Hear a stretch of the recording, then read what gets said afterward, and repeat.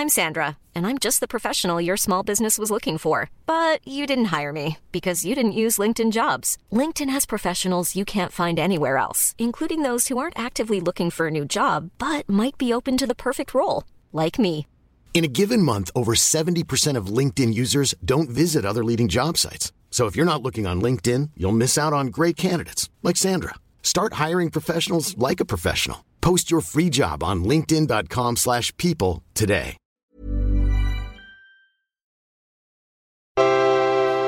And gas is too expensive. It really, really, really, really is. But the other part of it is, I don't understand the increase. For me, pertaining to the gas prices, I'm about to get a Tesla. I might as well just get one and just go fully electric.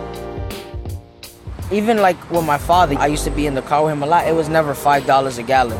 Because he will always tell me, because you know him, he likes to save money and stuff. He's like, oh, try to always go to the cheapest gas station.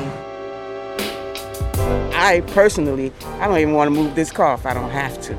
You know, long distance trips, and in the summertime when you can be free to do that and get on the road and let the wind blow in your hair and all that kind of, no, you don't want to do it. You're in the car, you don't know should you burn the air conditioner or not burn the air conditioner because gas prices. Today on VNR, we're talking about gas prices. Not just how they got so high, but also why in the United States we have been conditioned to pay special attention to oil prices, and what it might take to finally break free from that cycle. At a downtown Ohio, Bill, where as you can see the price of unleaded tonight is $73.9. That's high enough for any of us who can remember when premium was $27.9. It was just last week when President Bush seemed so shocked at a news conference when someone mentioned $4 a gallon gas prices. Meeting at the museum in Washington, President Obama was asked about what can be done about high gas prices. Yeah, guys, in the words of Fat Joe, yesterday's price is not today's price. The pain at the pump is getting more severe, and it could get a lot worse before it gets any better. I mean, there have been efforts to break free of this cycle over and over again.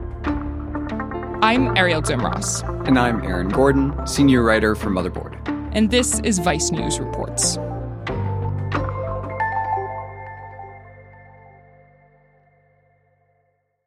So, Aaron, you've written extensively about the intersection of technology and transit, and most recently you wrote this piece that is literally called "Our Obsession with Gas Prices is Driving America Nuts," which kind of outlines how our relationship with gas prices reveals a lot about us as a country. It's one of those indicators that you're like, this is how the pulse of Americans is doing, like, right? Like it kind of like tells you about the mood of the country in some ways, which I think is kind of screwed up. It's very screwed up. Yeah. I mean, and just think about how often most Americans probably see gas prices on a daily basis. You know, when you're driving down the main street in your town or you're driving on the highway, it's an omnipresent number that you can always look at. Yeah. And I mean, it isn't just gas prices, right? Like everything is actually more expensive right now. Rent prices are up, for instance. Even cooking at home is more expensive because groceries are so expensive. And that's all partially because of inflation. So could you explain the relationship between gas prices and inflation? Gas prices and inflation obviously are not exactly the same thing, right? Gas prices can go up, and they do go up or down all the time, and inflation is a separate metric. But right now we're seeing them act pretty much in tandem. Gas prices can go up, and in theory, it doesn't have to mean that the economy starts tanking afterwards. There's no kind of fundamental link between gas prices and the economy, except for the fact that when millions of Americans see gas prices go up, will cut back their spending far more than they're actually spending on more gasoline. So like, for example, to use some random numbers, if Americans are spending $10 more filling up their gas tanks when gas prices go up, they will stop spending or, curtail spending elsewhere by several more times than that $10, by $30, $40, $50, because they just feel like they're spending so much more on gas than they actually are, and that it signals the economy is going badly, and so they need to save money. So it has this kind of like reverse multiplier effect that does impact the economy for sure. But I also remember that politicians have spoken pretty openly about how, conflict affects gas prices, right? The war in Ukraine is supposedly a factor right now. How much of a role does a war like what's going on in Ukraine actually play in dictating prices? Yeah, absolutely. I mean, of course, these things matter. Russia obviously produces a lot of oil and natural gas. So even though the US barely uses Russian oil, a lot of other countries do. And oil bought for use in the US is part of the same global oil market every other country buys oil from. So oil companies try to estimate if they'll need to produce more or less than they're currently producing to respond to global demand. And so far, their response has mostly been to wait and see what happens. So what that means for the US is that even though we have plenty of oil, the global market has experienced a really big shift that makes the overall oil and gas industry a lot more uncertain. And that's translated to higher prices for everyone. Okay, so people are getting really frustrated with these high gas prices, right? And one of the things that we know is that high gas prices can affect how people vote, which in this case is kind of a big deal because we're talking about the upcoming midterms. So what can the government actually do about this? So the government does have a pot of oil that it saves for emergencies. It's called the Strategic Oil Reserve, and it basically means they put a bunch of oil in a stockpile somewhere. It's like a 25-day supply, more or less. That's even assuming you could release it all at once, which is actually logistically really difficult. But the government can release some of the reserves over time, sell some off in a couple million barrels here or there. But the problem is that's a relatively small amount of oil. It really doesn't register on the global oil market. It just would be a tiny, tiny, tiny drop in the bucket of what accounts for the global oil market every single day. And pretty much the only other lever the government can pull, both the federal and the state level, is a gas tax holiday. They basically say we're not going to charge any sales tax on gasoline for, 6 months, a year, whatever. And that sounds good, but state gas taxes are, it depends on the state, but they're like usually between 10 and 30 cents per gallon. And gas prices have gone up by several dollars. That's basically it. I mean, those are the options on the table, at least in the short term, that politicians can do, and neither of them work. This is one of the great paradoxes of kind of the situation that the Biden administration finds itself in, and any administration that happens to be in office at the time of rising gas prices finds itself in. So it seems like everyone is struggling to manage this uncertain market, and what I've gathered from you is that this overwhelming stress and frustration is because of our dependency on oil. So how did we get here? In reference books for investors, there are abundant and impressive statistics on Standard Oil as a corporate unit. The rise of the U.S. as a global economic power really coincides with the discovery and commodification of oil, right? And it wasn't long afterwards that the gasoline-powered car becomes one of the hottest consumer items in the country, right, through Henry Ford's Model T. He kept working away at the idea, and by 1908, he had it licked. It was called the Model T.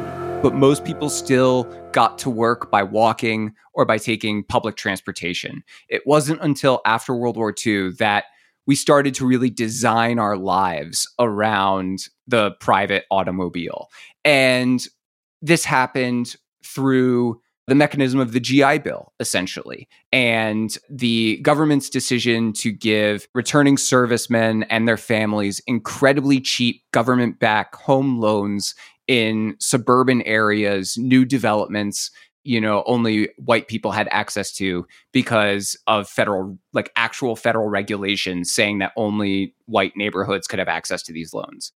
This happened at the time when America basically had no economic competitors, right? Because post-World War II, pretty much every other country that had been major economic powers essentially got bombed to smithereens, right? And they were rebuilding. We were the only ones who were not significantly destroyed by the war.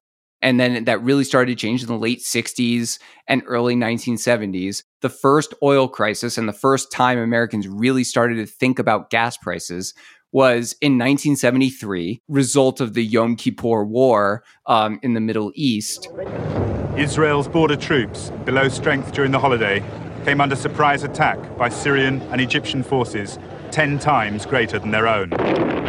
This new cartel of oil-producing nations, OPEC, decided to band together, set the price of oil, and really upset this geopolitical balance that favored Western nations with cheap, abundant gasoline to date. It was the first time Americans really had to think about gasoline as anything other than just an incredibly cheap, constantly available resource. Right. All of a sudden, this is something that can go away, something that we might not always have perfect access to. Yes. Right? Like they realize that this is finite and that we can get cut off. And not only that, but we had become so dependent on it. You know, if a huge oil price shock happened in, say, 1926, it wouldn't have affected American life in the same way. So 2 things needed to happen in order to get us here is what you're saying, right? The first is, 1, we need to become super dependent on cars. That becomes quite easy for us at a certain point. And 2, we have to suddenly get hurt. We have to suddenly realize that, hey, we might actually get cut off. That's where the anxiety comes from? Yeah, I think that's a great way of putting it. After 1973, we have like this kind of reaction where the Nixon administration puts in oil price controls, told people to not put up Christmas lights one year because of the electricity they use. And electricity mostly comes from fossil fuels. As a result, we face the possibility of temporary fuel shortages and some increases in fuel prices in America. This is a serious challenge, but we have the ability to meet it. There was another big oil crisis in 1979. This is unreal. Isn't this disgusting? Why doesn't anybody contact the president? Why is he letting this happen to us? Exxon officials say those long gasoline lines will probably be with us for the rest of the summer, and the price at the pumps will keep on getting higher. The same thing keeps happening over and over since then, to different degrees, for different reasons. But, you know, we've all lived through it multiple times now. And we've tried a few things to try and break free from this cycle, and so far, none of them have really worked. Do you have an example of that? There was one from 2005 where just a little after the invasion of Iraq, there was a lot of, frankly, anxiety over this stuff. And so a group formed and they called themselves Set America Free. The group ranges from dyed-in-the-wool environmentalists to a former head of the CIA, from Republican and Democratic lawmakers to leaders of the evangelical movement. Pretty eclectic group. How in the world did you people find each other? The idea was we had become too dependent on foreign oil, and they wanted to end our dependence on them. They mostly focused on the idea that cars should be a lot more efficient in their use of gasoline and to use other fuel sources for them, perhaps ethanol-based gasoline, which they floated some really crazy numbers about the fuel efficiency that this could provide.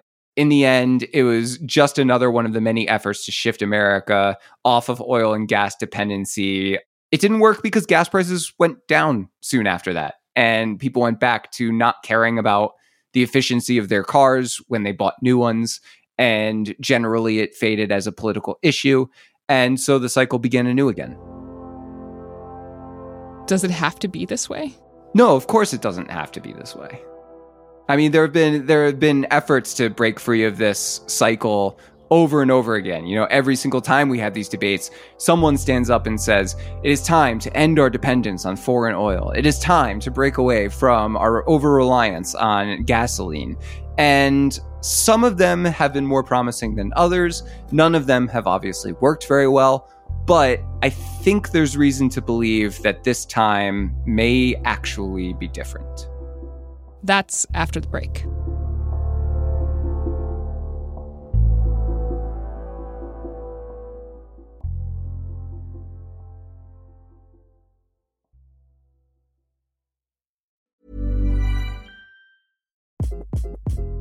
Hi, This is Craig Robinson from Ways to Win, and support for this podcast comes from Invesco QQQ, the official ETF of the NCAA. The future isn't scary. Not realizing its potential, however, could be.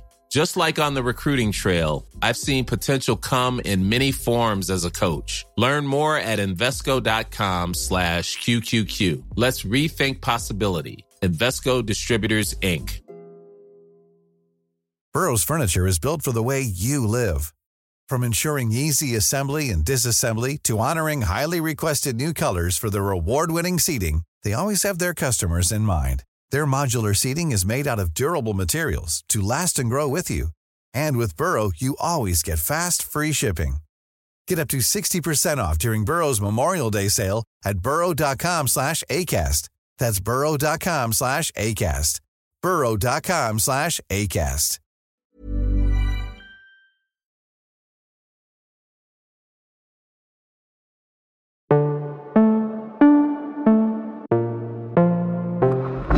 Okay, so before the break, you mentioned that we're in a new cycle and things might actually be different now. How exactly? We are subject to this incredibly volatile market good. And, most people cannot imagine living their lives right now without their car powered by gasoline. The challenge has always been, of course, figuring out what that reality actually looks like. And that's why I think now might actually be different. Because the shiny new solution is something that actually most people agree is happening and is a seismic shift to American way of life. And that's the oncoming of electric vehicles. Right. A lot of people are buying electric vehicles right now, which has been sort of this hump that we've needed to get over. And I think it's a good option to break free of the tyranny of gas prices. It's not a perfect solution, but it's definitely better than buying another gas guzzler. Yeah, absolutely. And you look at the gasoline price graph, it looks like the EKG of someone having a heart attack. It's all over the place. It's up, it's down, it goes in huge increases, then little decreases, then big decreases, then huge increases, right? And the electricity price graph looks like the EKG of a nice, normal, healthy patient. It's a very regular pattern, swooshing gradually up and down with the seasons in a very predictable way. And it's just so easy looking at these graphs to say, okay, so I'm buying a car. I'm going to be relying on whatever energy source, this car is powered by for the next decade or so. Which one do I want to be tying my economic future to? The heart attack or the healthy patient?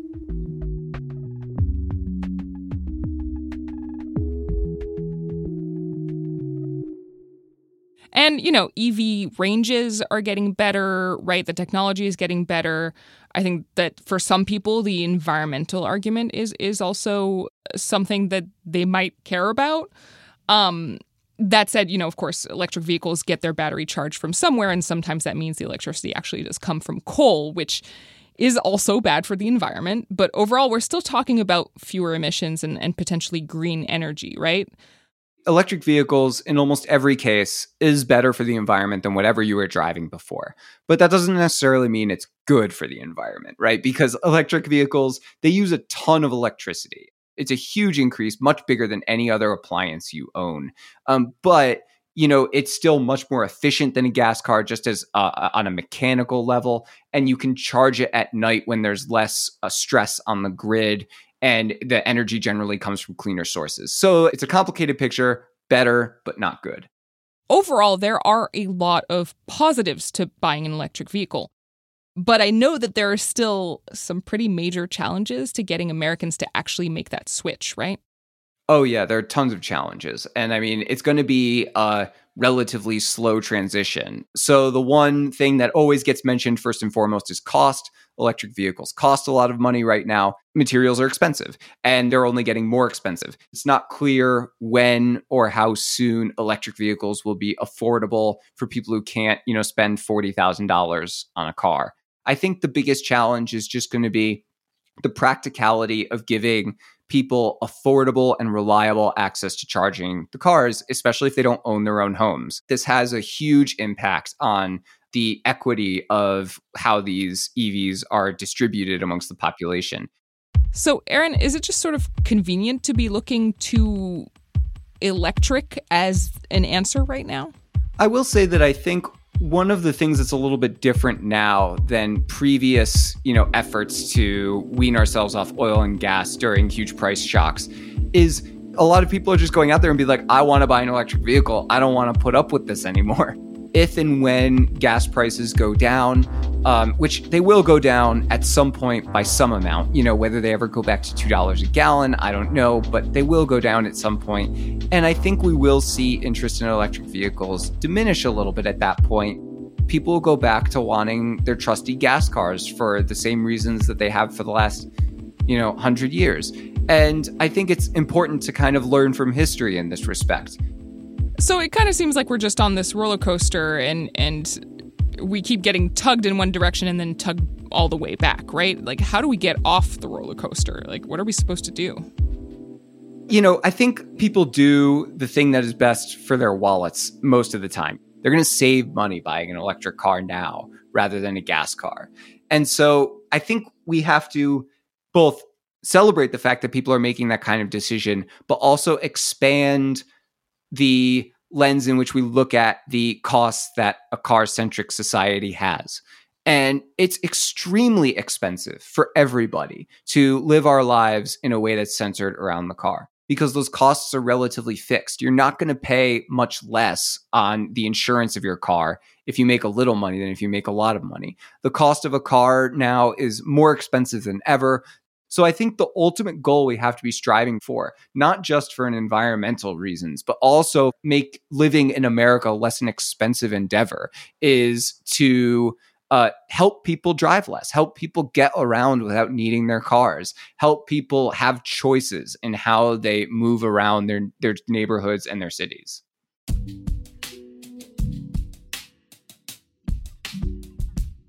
And so I guess the question I have for you is, what can Americans do right now to sort of ease their fear and anxiety that then does actually have real-world impacts on gas prices? The answer to that question is basically to do your own little mini accounting of how to rely less on your car or energy costs for, your way of life. I don't mean to trivialize, that a lot of people can't do this to a huge degree, but as much as you can, look at your life, where you drive, how far the things you drive to are, how safe it might be to bike, to those places instead. And, I think I don't want to overstate the effect that, all these individual things we can do will have here. Like, fundamentally, this is a problem that needs to be solved by our elected representatives and by our government generally to create an environment that it essentially undid, over the last 80 years.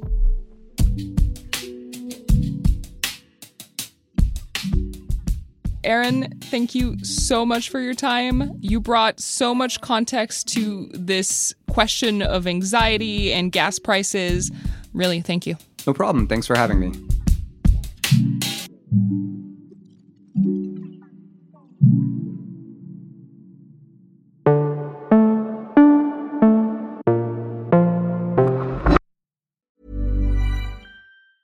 Normally, being a little extra might be a bit much, but not when it comes to healthcare. That's why United Healthcare's Health Protector Guard fixed indemnity insurance plans, underwritten by Golden Rule Insurance Company, supplement your primary plan so you manage out-of-pocket costs. Learn more at uh1.com.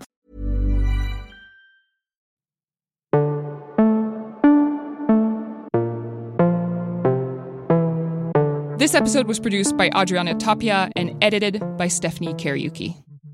Vice News Reports is produced by Sophie Kazis, Jen Kinney, and Adriana Tapia. Our senior producer is Sam Greenspan. Our supervising producers are Ashley Cleek and Stephanie Kariuki. Our associate producers are Steph Brown, Sam Egan, and Adriana Rodriguez. Sound design and music composition by Steve Bone, Pran Bandy, and Kyle Murdoch. Mixing by Evan Sutton. Our executive producer is Adiza Egan. And the VP of Vice Audio is Kate Osborne. Janet Lee is Senior Production Manager for Vice Audio. Fact-checking by Nicole Pasolka. Our theme music is by Steve Bone. I'm Ariel Zimros. If you have some time this week, it'd be so great if you could go to Apple Podcasts or Spotify and take the time to rate and review our podcasts. It really helps other people find the show. Vice News Reports drops every Thursday, so be sure to check back in next week.